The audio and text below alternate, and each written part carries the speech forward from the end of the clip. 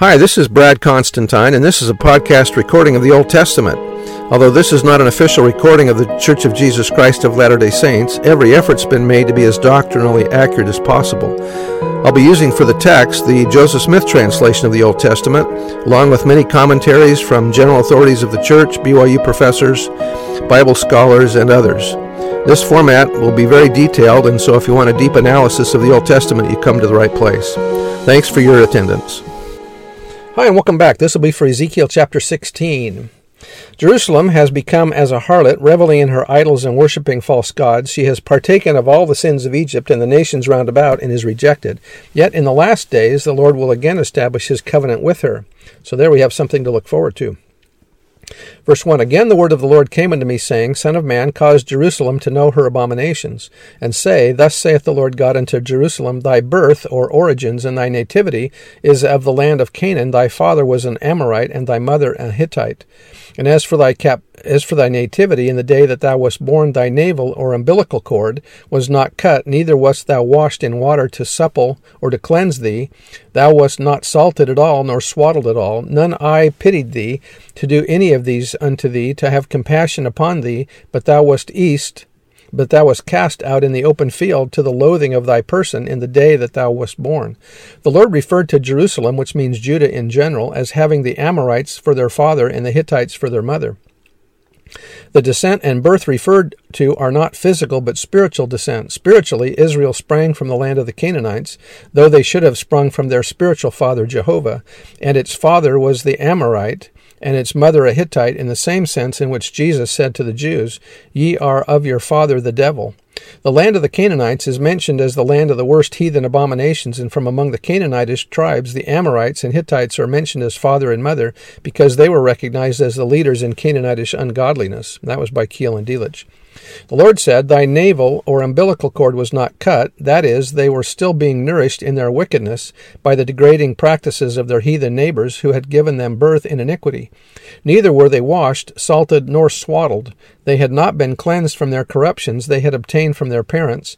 The reference to not being salted comes from an ancient practice wherein newborn babes were rubbed with salt in order to harden their skin, as their operation was supposed to make it dry, tight, and firm. The salt may also have been applied as an emblem of purity and incorruption. Swaddling means being wrapped in a cloth or bandage, which would have been somewhat of a protection to a tender infant. The message being conveyed by Ezekiel is that the Jews had never really been cleansed from the corruptions of the world and born as God's children. Without God's care, they had no one as their protector. That was out of the Institute Manual. Verse 6, And when I passed by thee, and saw thee polluted in thine own blood, I said unto thee, When thou wast in thy blood, live. Yea, I said unto thee, When thou wast in thy blood, live.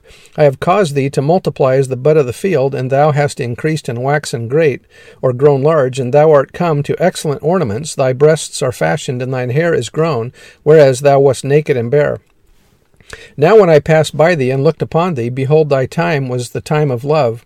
And I spread my skirt over thee, and covered thy nakedness, or covered by the atonement. Yea, I swear unto thee, and entered into a covenant with thee, saith the Lord God, and thou becamest mine. Then washed I thee with water, yea, I thoroughly washed away thy blood from thee, and I anointed thee with oil.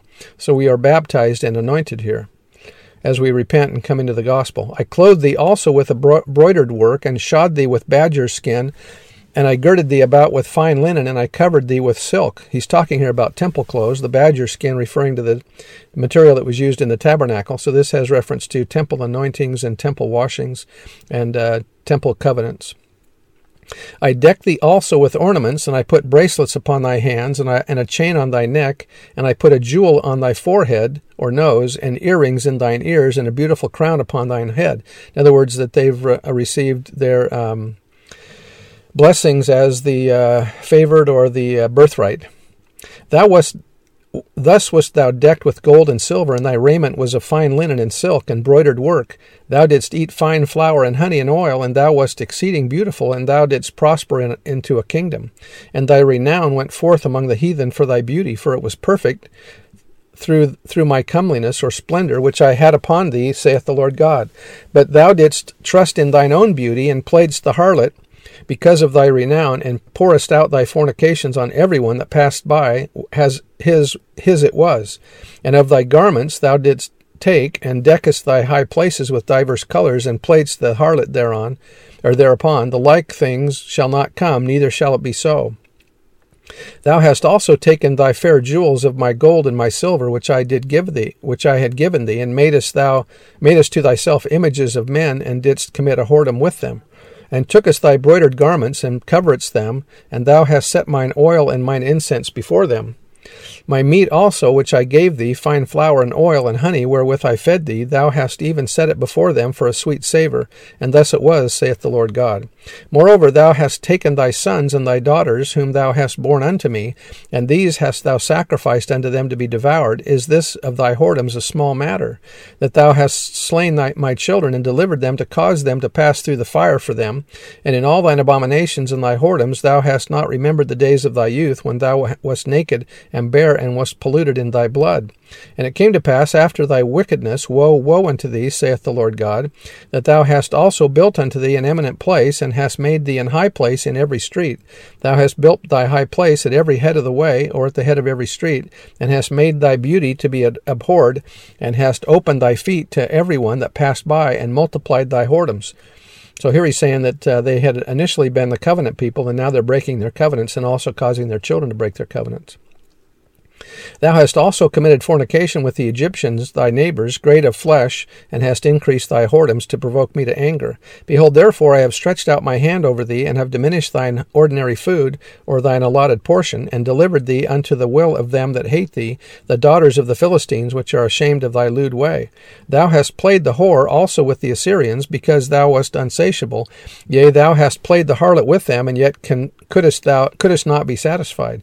Thou hast moreover multiplied thy fornication in the land of Canaan unto Chaldea, and yet thou wast not satisfied herewith. How weak is thine heart, saith the Lord God, seeing thou doest all these things, the work of an imperious whorish woman, in that thou buildest thine eminent place in the head of every way, and makest thine high place in every street, and hast not been as a harlot, in that thou scornest hire, but as a wife that committeth adultery, which taketh strangers instead of her husband. Remember that the husband is Jesus, the Redeemer.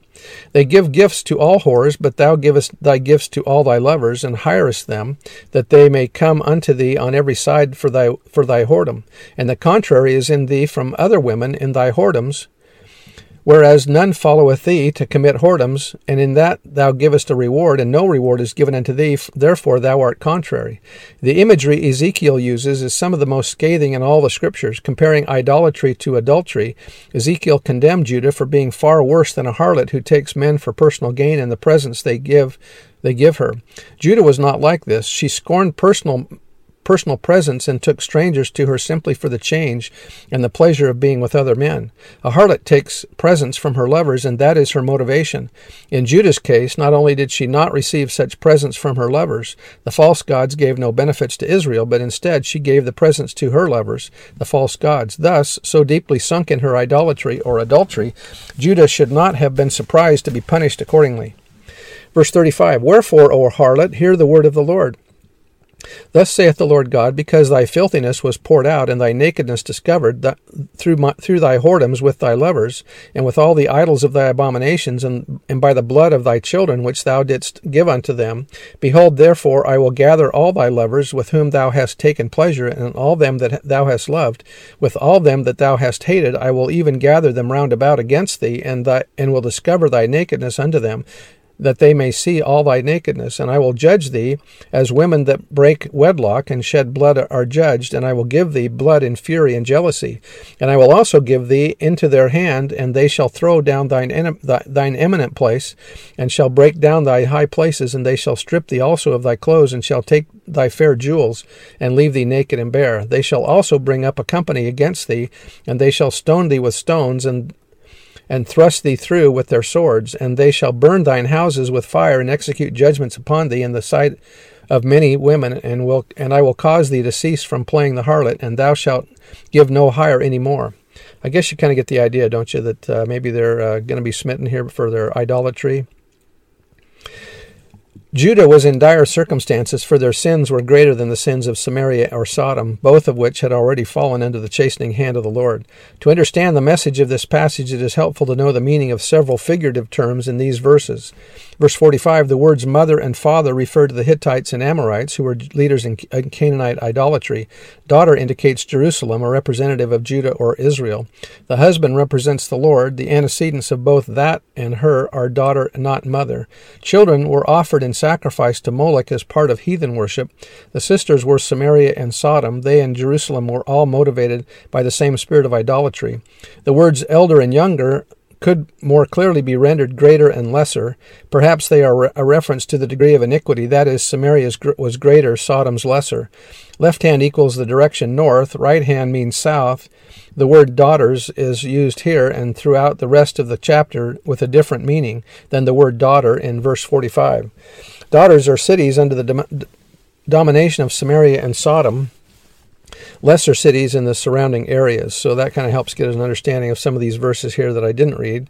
But you get the idea that Israel's in trouble for all the idolatry and wickedness. Anyway, that's the end that I'm going to read today. We'll see you next time. Bye.